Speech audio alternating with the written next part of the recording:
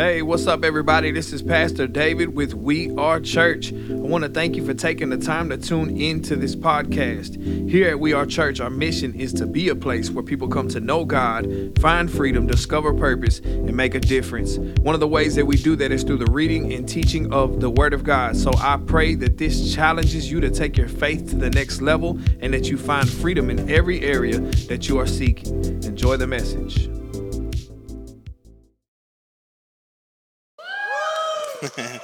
Praise the Lord. Praise the Lord. We're going to be in Ephesians chapter 4. We're going to be going over verses 7 through 12 today. 7 through 12. Ephesians chapter 4, verses 7 through 12. We are now 9 weeks into the book of Ephesians. I think 9 weeks. If it ain't 9 weeks, it's 10 weeks for sure. But we have spent some time in the book of Ephesians just really digging deep into the book of Ephesians. And we talked about it before, right? That the book of Ephesians can be divided into two parts. The first three chapters being, the book of Ephesians is 6 chapters. The first three chapters being the wealth of the believer. The second 3 chapters being the walk of the believer. We're going to actually divide that up into 3 different parts. We're going to talk about the wealth of the believer, the walk of the believer, and the warfare of the believer. And so not last Tuesday, but the Tuesday before that, was it the Tuesday before that? Maybe it was like 2 or 3 Tuesdays. We had Connect Group and then like a prayer night or something. But the last time we jumped into Ephesians chapter 4, we only talked about one verse about how we are called by God. And so this week, I want to talk really a little bit more in depth about what that looks like. And so Ephesians chapter 4, verse 7 says this. Says, but to each one of us grace was given according to the measure of Christ's gift. Therefore, it says, when he ascended on high, he led captive a host of captives, and he gave gifts to men. Now, this expression, he ascended, what does it mean except that he also had descended into the lower parts of the earth? He who descended is himself, what in the world? He who descended is himself also he who ascended far above all the heavens so that he might fill all things. And he gave some as apostles, and some as prophets, and some as evangelists, and some as pastors and teachers for the equipping of the saints, for the work of service, to the building up of the body of Christ. And so today we're going to dig deep into a topic that I'm super excited about. We're going to talk about the fivefold ministry today. Yeah, sound like you might have some evangelists and prophets and pastors and teachers out there. We're going to talk about the fivefold ministry today. And I'm going to make 3 simple points. My first point is this. God gave each one of us a special ability to do his work. God gave each one of us a special ability to do his work. Verse 7 says, but to each one of us grace was given according to the measure of Christ's gift. If you remember early in our study of Ephesians, we talked about the 4 types of grace that are given to us, right? There's common grace. Common grace is where the believer and is a type of grace that the believer and the unbeliever experiences as well, right? So common grace is when God promised that after he flooded the earth, that he would no longer flood the whole entire earth and destroy the earth. Both the believer and the unbeliever get to experience the common grace of God, of his wrath not being poured into the world and destroying it. This is a common grace that the believer and the unbeliever get to experience. Secondly, we talked about saving grace, right? That this is where God's saving grace, he came to save us from the penalty of our sins, came to save us from the bondage of sin, save us from ourselves. This is the saving grace of God. Third, we talked about the exalting grace of God. That not only did he save us, not only do we escape the penalty of sin, but he doesn't just leave us where we are, right? That he seats us in heavenly places, right? He said he seats us in heavenly places with Christ. And since Christ is seated at the right hand of the Father, we are seated in heaven. This is Christ exalting us and elevating us and picking us up out of our mess and seating us in heavenly places with Christ Jesus, the exalting grace of God. And fourth, we talked about the enabling grace of God. This is the power to do, or the special ability to do the works of God. He says this, Paul says this in Ephesians chapter 2, verses 8 through 10. He says, for by grace you have been saved through faith, and not that, and that not of yourselves is the gift of God, not as a result of works, so that no one may boast, for we are his workmanship, created in Christ Jesus for good works, which God prepared beforehand so that we would walk in them. So you see this, he says, for by grace you have been saved. So you're not saved by works, right? But you are saved by grace through faith in Christ Jesus, right? But you are also created in Christ Jesus for good works. So we're saved by grace through faith for works. Y'all get that? That we're not saved by works, but we're saved by grace through faith for works. That there is good works that God has planned beforehand. This is not just good works. This is God works, right? That even an unbeliever or an atheist can do good works, right? But these are God works that he has prepared beforehand for each and every one of us. And he says this, he says, for by grace you have been saved. So when he says, but to each one of us grace was given, this is that special ability to do the works that God planned beforehand for our lives. Y'all get that, right? So each one of us have been given a special ability to do the works that God has planned before us. But he also says this. He says, according to the measure of Christ's gift. Can everybody understand that every one of us have been given a different measure of gifts, right? To each person, God has given a different measure of ability to do specific works, right? I don't have the same measure and anointing and worship as Omega does. If y'all were to hear me sing in that area, y'all would probably hit the doors, right? But Omega probably couldn't come up here and grab a mic and preach and communicate the word and break it down. Maybe she can. I don't know. She might have some hidden talents, right? Right? But God has given us different measures in different areas with that special ability to do the works that he planned for us long ago. It's important that we know what those works are, right? Because if not, we'll spend our lives some of y'all will look at the pastor on the platform and want the gift that I have and not recognize the gift that you have. And you might step and try to preach the gospel and be something that you're not gifted and you don't have the measure of that special ability to do that I have. But you got to take the time to understand and dig deep to find out what is it that God has called me to do, right? Matthew chapter 25, we see this in this concept in the parable of the talents. Matthew chapter 25, verses 14 and 15, Jesus says this, again, the kingdom of heaven can be illustrated by the story of a man going on a long trip. And this is Jesus. He's came once, but he will return again. This is what he's talking about. He said he called together his servants and entrusted his money to them while he was gone. He gave 5 bags of silver to one, 2 bags of silver to another, and 1 bag of silver to the last, dividing it in proportion to their abilities. You see it, right?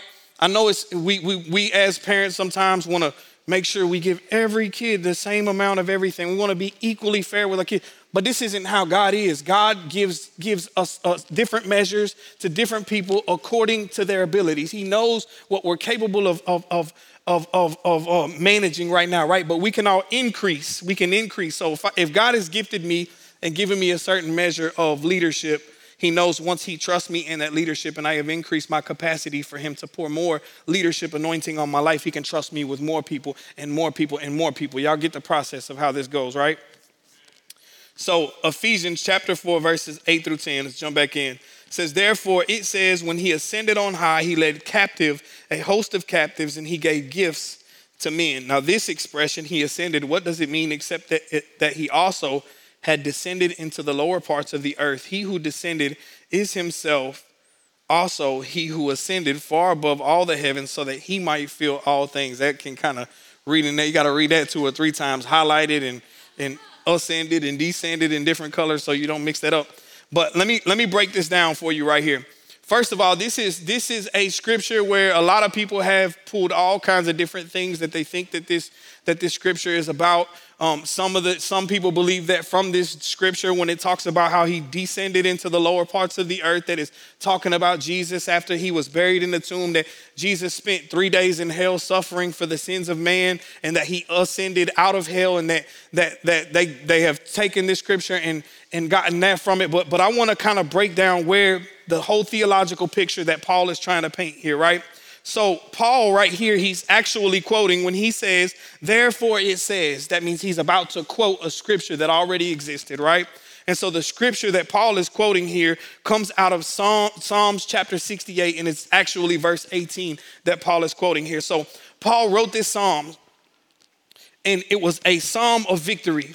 that he was just declaring the victory of God. And it's a psalm that he wrote when they had finally captured the Ark of the Covenant, got taken back the Ark of the Covenant from the Philistines. They had been out to battle and war for so long, and they had finally overcome them. And now they're on their way back to Jerusalem, and they have plundered the enemy's camp, and they got all of these gifts. And David comes back into the city rejoicing, and he's dancing, and he's singing, and they're worshiping, and they're praising, and they got the Ark of the Covenant. It's finally coming back into Jerusalem, right? And so when Paul is quoting this, he's trying to paint this picture for us. See, Israel had been at war for a long time, and God went before them, and they had finally found victory in this war, right? And when they won the battle, David sent his men into the camp of the enemy, and they took all of the different spoils, the golds, the metals. They took all of these different treasures from them, and they came back to the city. And David, wanting to worship God and praise God and celebrate, he took all of these gifts and he just distributed these gifts to men, right?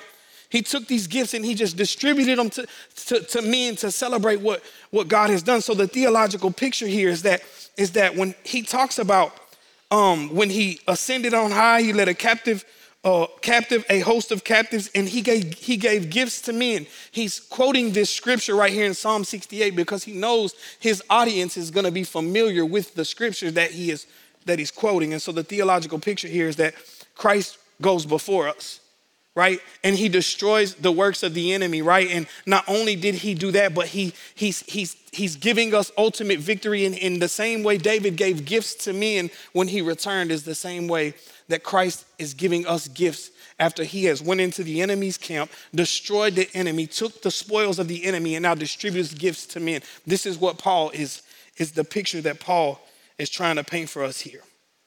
And he says this, now this expression, he ascended, what does it mean except that he also had descended into the lower parts of the earth? He who descended is himself also he who ascended far above all the heavens so that he might fill all things.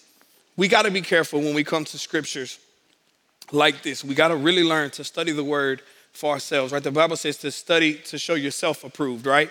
Because if not, we'll just take what people have told us for years and years and years. And simply because somebody told us that off of one scripture in the Bible, we just get these whole theological doctrines that we form our minds around, right? So I'm careful about what I teach simply because it's been taught to me. I don't just teach something that has been taught to me, but I'm wanting to study the word because I want to I give an account to God for the way I teach the word and how I break down the word, right? And so what I can't wrap my mind around, I'm not going to act like I have an answer to. If you ask me for something in the Bible to break something down that I don't know, I'm going to tell you, hey, I can't explain it. I just don't know what that means. But what he's saying here, right here, this expression, he ascended, what does it mean except that he also had descended into the lower parts of the earth?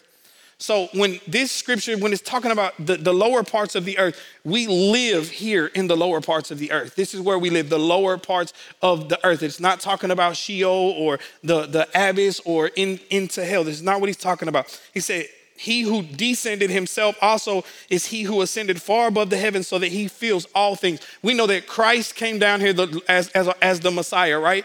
That he descended from heaven, dwelled among us here on earth, and then he ascended afterwards, right? This is all we can give. It's a really simple text that we're reading here. He ascended above the heavens. Why? So that he might fill all things with himself. And so my second main point is this, is God gave us leaders to equip us to do his work. God gave us leaders to equip us to do his work. When he says he gave gifts to men, this is Christ's gift to you. Christ's gift to you is the fivefold ministry. So he gave gifts to men. Ephesians 4 verses 11 through 12 says this, and he gave some as apostles and some as prophets and some as evangelists and some as pastors and teachers. Why? For the equipping of the saints, for the work of service, to the building up of the body of Christ. It's the fivefold ministry that we're reading right here, right? So I want to say just a few things about the fivefold ministry before we break it down, each one, apostles, prophets, evangelists, pastors, teachers. First off, these are not titles, they are offices. These are not titles. When you hear the word apostle, prophet, pastor, evangelist, teacher, you hear any of these, it's not just a title that is given to a man, but this is a mantle that God gives you to take on. This is an office. This is a lifelong call that we're hearing and that we're reading here in the word. A lot of people want titles. They love the title pastor. They love the title apostle. They love to have these titles and just loosely throw these, I'm an evangelist, I'm this, I'm that, just simply for the titles. But it is not a title. It is an office, and it is a mantle by God. Second, they all serve the same purpose. Every single title here, they might function differently and in different gifts too, but they are all to accomplish the same exact purpose, to equip the saints for the work of ministry, right? An apostle's job is to equip the saints for the work of ministry and the building up of the body of Christ. The pastor's job is to equip the saints for the work of ministry and the building up the body of Christ. The prophet, and so on and so on and so on. Third, some people operate in more than one office, right? So me, for instance, I'm a pastor, but I also operate as a teacher, right? And sometimes I have the gift of communication. I have the gift of preaching, the gift of teaching. And sometimes the spirit of prophecy will come on me. It doesn't mean I take the office of a prophet, but I can operate in prophecy because the spirit of prophecy can come upon me. Y'all have seen me. Sometimes I'll be up here and I'll do an altar call, and all of a sudden God will start giving me words of knowledge over somebody or words of wisdom to speak to somebody, or he'll reveal something to me. And this is the spirit of prophecy, but it's not the office of a prophet. Fourth, all 5 of these offices are active today and are vital for building up the body of Christ today. A lot of people don't believe that the fivefold ministry is still active and alive today. A lot of people don't believe that apostles still exist today. And I think simply because a lot of people don't really truly understand what an apostle is. A lot of people don't believe that prophets still walk the earth and live today. But I think, again, a lot of people don't really understand what a prophet is. And a lot of people think that when the apostles died, when the first apostles died, that these gifts cease to exist, and now we only have the church, but we don't have the fivefold ministry. And so a lot of people believe that, but these are active and they are vital for building up the body of Christ. They are just as important today as they were 2,000 years ago when the church first started. They are just as important. Fifth, I think that was 1, 2, 3, 4, 5. Yeah. Fifth, these are Christ's gift to you. They are his gifts to you. And without them, you cannot be fully equipped for the work of ministry. Let me say that again. This is Christ's gift to you. When Jesus ascended, he gave gifts to men, and those gifts to you were the apostles, prophets, evangelists, pastors, and teachers, right? Like, we got to understand that, because a lot of us we can't grasp this concept of somehow having spiritual leaders in our lives or spiritual voices in our lives. But when we remove ourselves outside of authority, we're not fully equipped for the work that God calls us to do, right?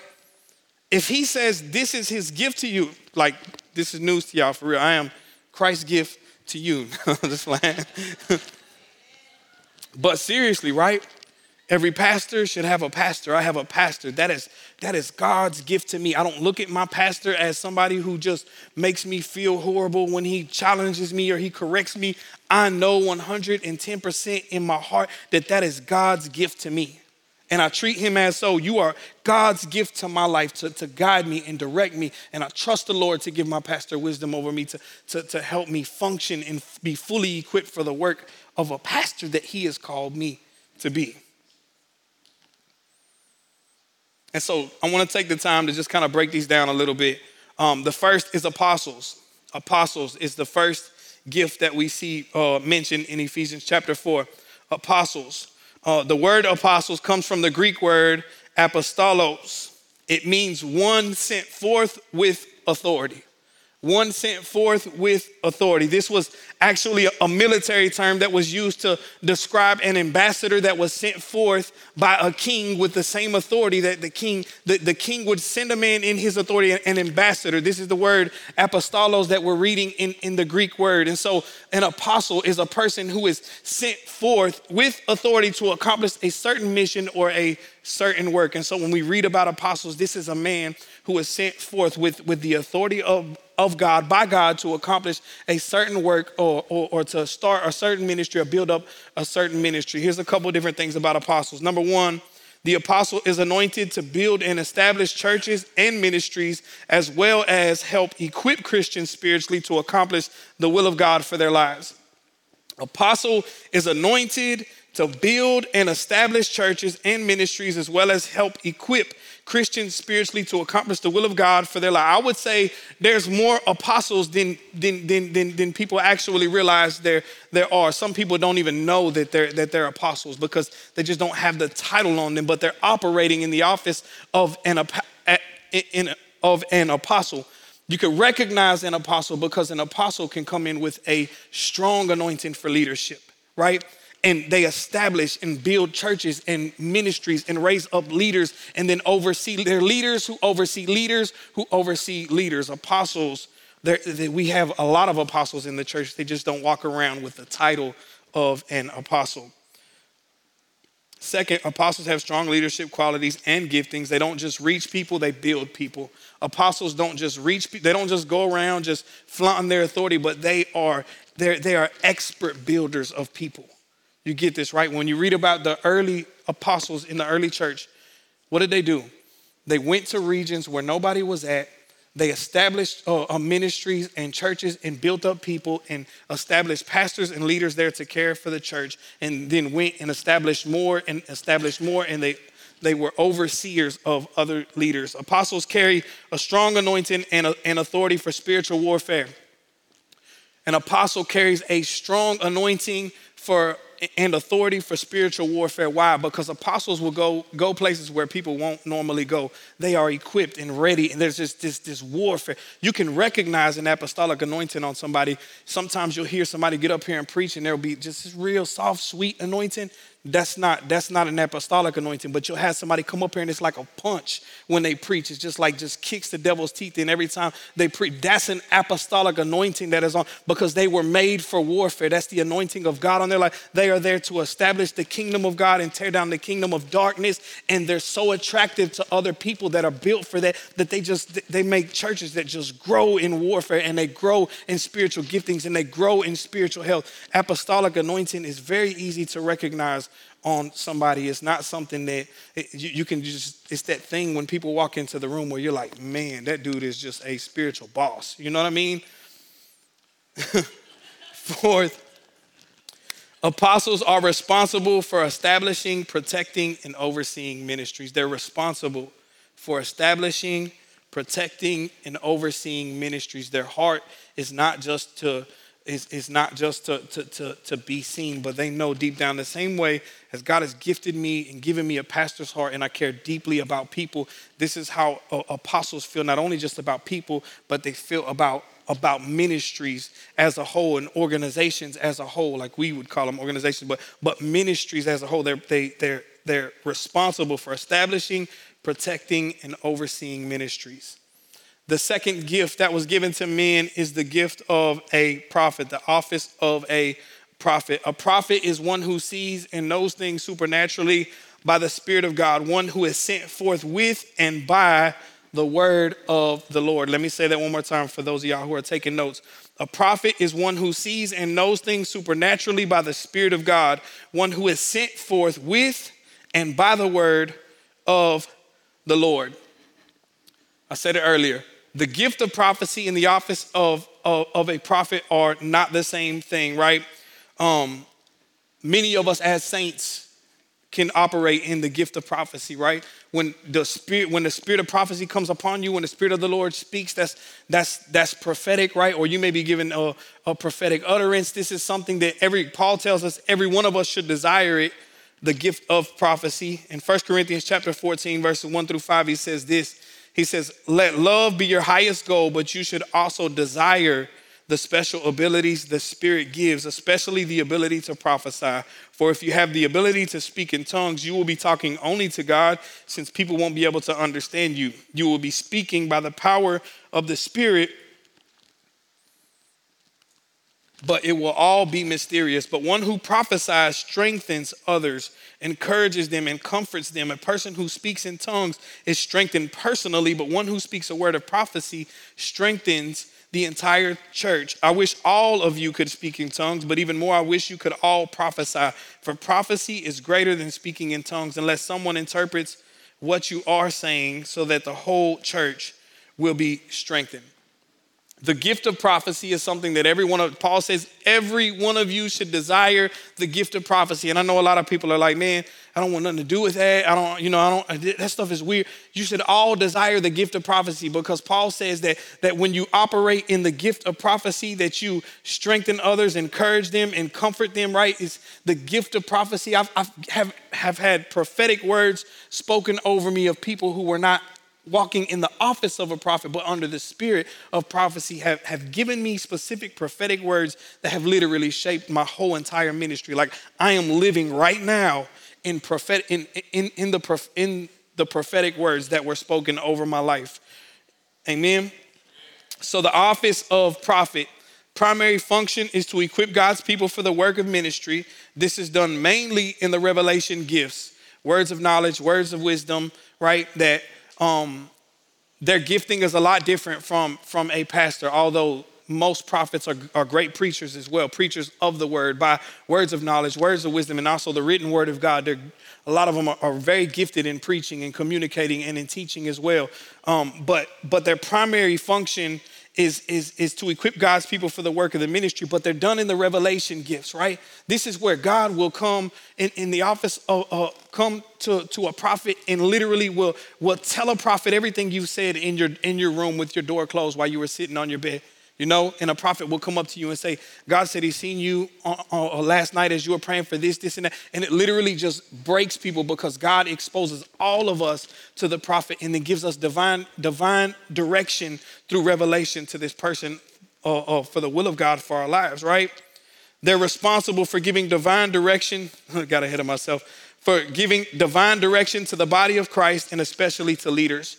This is why the Lord has really been on me about praying in the fivefold ministry into this church, knowing that our church will never function in its fullest capacity unless we're operating in all five folds of this, right? And so they're responsible for giving divine direction. If you read prophets, they say prophets in the Old Testament and prophets in the New Testament are different. They did have some different things, but they were all responsible for giving divine direction to the leaders of the church. You've still seen it all the way from the Old Testament into the New Testament. They came to spiritual leaders and gave them divine direction to the body of Christ and especially to leaders. Here's a couple of things that prophets aren't. Number one, prophets are not fortune tellers. They are not. Y'all need to quit going up to every prophet you see and trying to ask them whether or not you should be dating a certain person that you're dating right now. They are not fortune tellers, right? We don't treat prophets like we do fortune tellers, like prophetic people they will have a word for the Lord. Sometimes you can go to a prophet and ask a prophet over a specific thing in your life, but they're not fortune tellers. You can't just go and pay them $5 and them just, tell your future to you. That's not how prophecy works, but they operate by the Spirit of the Lord revealing to them. This is why you can walk into, Pastor Marty's got a great church. If y'all ain't never been to, it's Life Point, right? Life Point Church. First time I walked into his church 3 years ago, I sat down and it was at the TBN church. I sat down, he did not know me from Adam. And in the middle of his sermon, he kept looking at me. You know how you just like, man, God about to tell him something about me, right? He don't even know me. And so I'm sitting down in the seat and he's preaching and he just keeps looking at me and he's preaching and he keeps looking at me. And finally he stopped. He said, young man, what's your name? And I was like, who, me? He's like, yeah, you. And I stood up. I said, David. He said, David, the Spirit of the Lord just keeps pulling me in your direction. He said, David, I see you like a flamethrower when you speak to people. And he just started prophesying. He said, there's going to be people from your past that aren't walking in the way of the Lord, and God is going to use you to say just few things, and he's going to set you on fire, and you're going to change their lives forever. And then he said, David, I see you like a rocket ship sitting on the launch pad, and God is hitting the ignition button, and it's just 3, 2, 1, and your life is about to take off like never before. And he said, God said he's very proud of you. He's proud of you because you have said, I want some definition to who I am. And I'm like, oh my God. Like he is literally like just telling the thoughts that I had in my mind, right? And he started to speak this prophetic message over my life of how I broke down and he said, God said, I'm switching your path. And you broke down and said, God, I'm ready.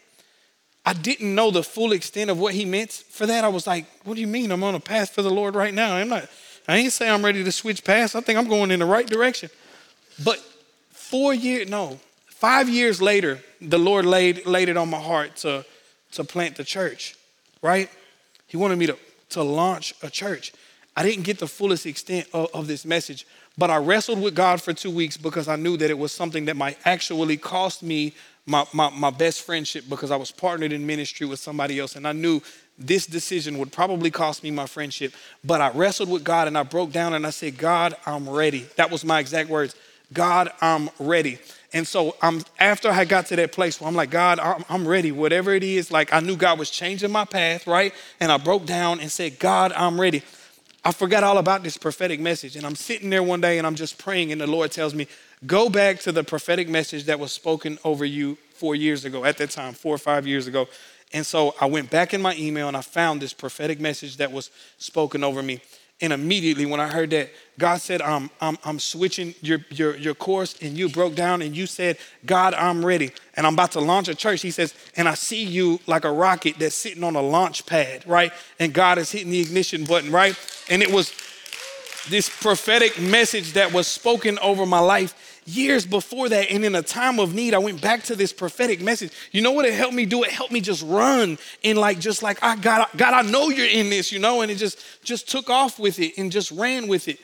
But they're not fortune tellers, right? It's not a fortune teller, right? But they're there for divine direction to help you accomplish the will of God for your life, to equip you for the work of ministry that God has called you to do specifically. Y'all get that, right? The third office is the office of evangelist. This word evangelist means one sent forth with good news, or a bringer of good news, or a carrier of the gospel, right? So one sent forth with good news, or a bringer of good news, or a carrier of the gospel. A person in the office of evangelist devotes their lives to bringing the gospel to the ends of the earth. This is a person that cannot remain still, cannot sit still. They just deep down in the depths of their soul, they know they have to get out and preach the gospel and reach people that nobody else is reaching. They cannot just, you will never catch an evangelist that can stay inside of the four walls of a church. A person who is called to the office of evangelism is the person who says, I got to get out. There's people who do not know Jesus. Deep down inside the depths of their souls, they know there's people that are lost and broken, and they will do whatever it takes to bring the good news to somebody in need. An evangelist has to have three things. Number one, they have to have the gift of preaching. They have to have the gift of preaching.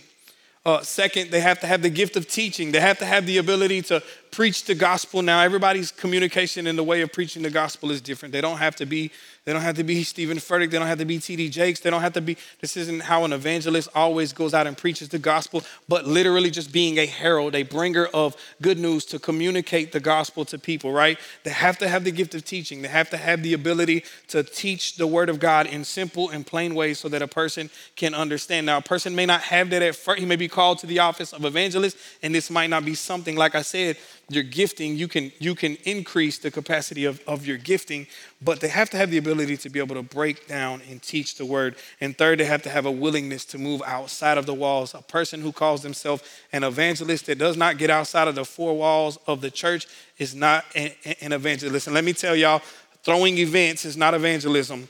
Throwing events to get people into the four walls, that is not evangelism. Evangelism is going out into the highways and byways. It is going out there and getting on the same level as people to bring the good news and to bring the gospel to somebody. Y'all get that, right? We may not all be called to the office of evangelist, but we are all called to evangelize. I don't have to be an evangelist to go out and evangelize. We're all called to bring the good news in some form or fashion to the people that we encounter, right? We're all called to tell people about the good news. What is the good news? That Jesus Christ came down here to die for our sins, right? And that we don't have to live the life that we used to live, right? This just bringing the good news. The fourth office is I'm trying to speed this up. Fourth office is the office of a pastor. This word pastor is the same word as shepherd, right? An overseer of God's flock. The office of the pastor is anointed to be the shepherd of God's sheep in a local church body. They nurture, protect, and instruct Christians in the way they should believe, act, and live their lives. A pastor is a shepherd. This is a person who has been given, who has God has entrusted a flock to, right?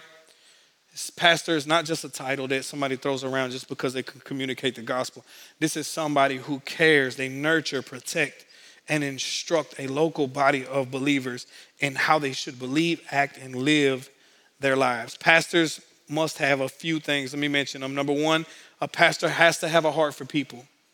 You have to have a heart for people. I'm sorry if you just can't be around people and you just don't have a heart for people who are lost and people who are broken and people who are stubborn and people who are hard-headed and you're not graced in that area, then you're not called to pastor, right? You got to have a heart for people. How did I know I had a heart? God had given me a pastor's heart because I would go out and I would do these Christian hip hop concerts and I would get out here and rock these shows and then preach the gospel at the end and do an altar call and people would give their lives to Jesus and I would walk away and my heart would break because I knew that I was still leaving people to their own devices. Even though I had led a person to Jesus, there was something inside of me that said, I got to do more, right? I wasn't the person that could see an evangelist can come out and preach the gospel and then connect somebody to another local body of Christ. I had the heart to want to get down deep into the depths of the mess with people and walk them through life and help build people up. So I started going from doing these concerts to I started getting invited to preach at halfway houses and drug court. And these doors just started opening up for me to mentor people and disciple people one-on-one. And God was showing me, the reason you feel like that is because I've given you a pastor's heart. A pastor has to have a heart for people. Second, they have to have an anointing to lead.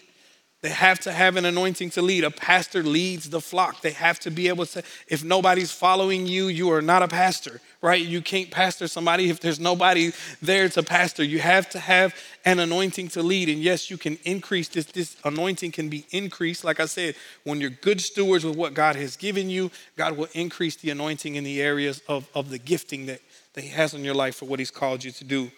Third, you have to have the ability to preach. You have to be able to communicate the gospel. You cannot shepherd the flock of God, instruct the flock of God if you cannot preach. And again, you will grow in your ability to preach. Fourth is you have to have the ability to teach. You got to be able to break down the word of God in ways that people can understand. Fifth, you have to be a constant student of the word. You have to be a constant student of the word. There's got to be something inside of you, and some of you already have that. There's that hunger and that desire to go deeper in the word of God. You're always trying to break down and read the Bible in its context and find out what the Greek words and the Hebrew words are. You're a student of the word, and you're either a student of the word naturally because God has gifted you to be a teacher or because God has gifted you to be a pastor or in some form or fashion. The reason we're hungry for that and we want to learn so much deep down is because there's a gifting in there to teach that some of us just haven't stepped out in teaching the word yet. What a pastor isn't your Lord. A pastor isn't your Lord. A pastor isn't somebody who just gets to lord it over you and just use his authority to abuse you and beat you up. That is not a pastor. A pastor cares for the sheep. You never see a shepherd who's out there with his sheep just beating the sheep for no reason, right? Not a true shepherd, not a good shepherd, right? A pastor is not your Lord. Second, a pastor is not your puppet. He doesn't work for you. He works for God. He's not your puppet. We got a lot of pastors that are intimidated by the people in the seats because the people in the seats are what is paying the bills. And so they got the pressure of the people. And so the people are the ones that are running the pastors. A pastor is not your puppet. He doesn't work for you. He works for God. I promise y'all, I am not scared of anybody trying to pull me around in here. Third, a pastor isn't perfect. He isn't perfect. A pastor is flawed just like you. And some of us need to hear that because you look at people on stages and you just think, man, dude, I bet his life, I bet he's so devoted to God. I bet he just wakes up in the presence of the Lord. Lauren will tell you how I wake up. It isn't pleasant. I need my Bang energy drink first thing in the morning. Right? But a pastor isn't perfect. But we look at them sometimes and think that they're just these perfect human beings. And then we look at ourselves and wonder, man, how can I get to a place like that? We're not perfect. We're flawed just like everybody else. We're a work in progress.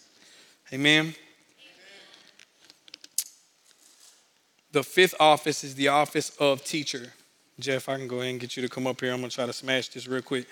Teacher, the office of teacher. The office of the teacher has a divine ability to cause Christians to understand exactly what the Bible is saying about a certain subject or doctrine. They make the word of God so plain that even the simple-minded can comprehend it. Gifts of the Spirit operate through them also. The teacher is a person who can take the word and break the word down in very simple and plain ways. And like I said, a lot of y'all have the gift of teaching, and a lot of y'all are called as teachers, but you just don't realize your hunger for the word and your hunger to go deeper in itself is a sign that you may be called to teach the word, or maybe you just simply break the word down around and you talk about it in the Bible studies and help other people. This is the gifting of teaching that God has planted inside of you.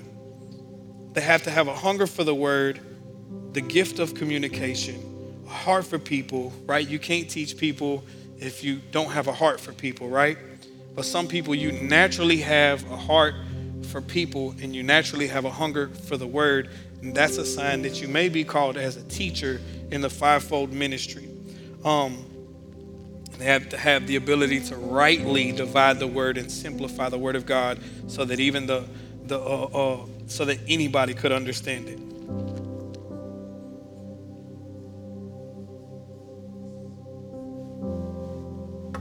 Jesus operated in all five of these offices, right? Apostle, he was sent forth with authority. Prophet, he was sent forth with the word, by the word, and was the word of God. He was an evangelist. He came to bring good news anywhere and everywhere. He was a pastor, called himself the good shepherd. There's not a better shepherd in this world than Jesus, who came down here to lay down his life for the sheep, right? Fifth, he was a teacher. He was the greatest teacher to ever exist. Such a good teacher that when he taught the word of God and broke down the word of God, multitudes of people would come down and just sit at Jesus' feet for hours upon hours upon hours, because they never in their lives heard somebody teach like Jesus. And Jesus operated in all five folds of this ministry. Let's think about this. If Jesus was all of these offices, and he says he gave these offices as gifts to the church of God, then what does that mean? That means Jesus gave himself to the church, right? So people, when you operate in the gifts of these offices, or when you have people who are operating in these offices, this is Jesus himself. He divided himself up as a gift and uses you and I. Why? For the equipping of the saints, for the work of service, to the building up of the body of Christ. And here's my third main point, and I'm going to close with this. God gave us to the world as the active hands and feet of Jesus. What did he say in verse 12? For the equipping of the saints, for the work of service, and to the building up of the body of Christ. And I want to ask you three questions today. Number one, do you let the world outlove you? Do you let the world outlove you? I heard that at a conference. A woman said, I refuse to let the world outlove me, church. It's time for us to stop letting the world outlove us. Can we think about that for a second? Does the world outlove us, church? Is that maybe why that people ain't running to the church doors anymore? This isn't a place of refuge and a place of hope to people as it should be. Is it because that when they see Christians, or they hear about Christians, or when they have Christians at their tables on Sundays after church, and they're not tipping, and they're not loving, and they're not... Do we let the world outlove us, church? That's a personal question we got to ask ourselves. Do we let the world outlove us? Second, do you care more about what people think than you do about what God has called you to do? Because I've been there. I had to get to that place, right? When I told you I had to stop one ministry to run in who God had called me to be and plant a church, the Lord specifically said, do you care more about what he thinks or about how he feels than what I've called you to do? You care more about what he thinks than I do. And I said, whoa, you're right, Lord, I do care more about what he thinks, and that's not okay, you know? Third, are you okay with mediocre? Are you okay with mediocre check-in once a week Christianity? You might be there. It's like, yeah, I'm kind of okay with mediocre. But we got to look and ask ourselves, is that what I want? Is this what I really want? Or do I want to operate in who God has called me to be? Do I want to outlove the world? Do I want to be used by God? Do I want to make a difference anywhere and everywhere I'm at? When people mention my name, do I want them to mention a person who loves deeply? When people mention my name, do I want them to mention a person who was changed at the cross of Jesus, not to just stop doing the things that destroyed my life, but a person who moved from a person who received the grace and power of God, from a demonstration of the power of God to a demonstrator of the power of God? The common denominator in all these offices are the word sent. Sent by God. Sent by God. We were talking about moving from called to send, from called to send. They're people who refused to let the world rob them in between the call and the send. It's not about us, church. It's about the work of ministry that every single one of us are called to do. Amen? Amen. Let's bow our heads. Father God, I thank you so much, God, for this day that you've given us. Lord, I thank you for the word that went forth today. God, I ask that every seed that was sown forth into the hearts of every man and every woman here would bear fruit in their lives, Lord. God, I pray that you would help us to see the gifts that you've given to us, Lord, the spiritual leaders that you've placed in our lives. God, the people that you have called to speak into our lives to help equip us for the work of ministry that you have called us to do. And God, there's pastors, evangelists, teachers, prophets, apostles here in this room today that don't even know it. Lord, would you show them why they hunger for what they hunger for, God? God, would you give them the ability to see exactly what it is you have called them to do, God? And God, would you help us as leaders here in this church to come alongside them, to equip them for the work that you have called them to do, Lord. And Lord, I pray over every single person here tonight, God, that you would give us a strong conviction to place what matters first, Lord. And God, I thank you for the work that you've done in our lives and the work that you will continue to do. We give you all the honor, all the praise, and all the glory in Jesus' name. Amen. Amen. Praise the Lord. Thank you for listening to this week's message. If you want to learn more about We Are Church, connect with We Are Church, or feel led to sow into We Are Church, we want to provide the means to do so. You can give online at weareministries.com, and you can also reach us on all social media platforms at We Are Church Nashville. God bless you and have a great week.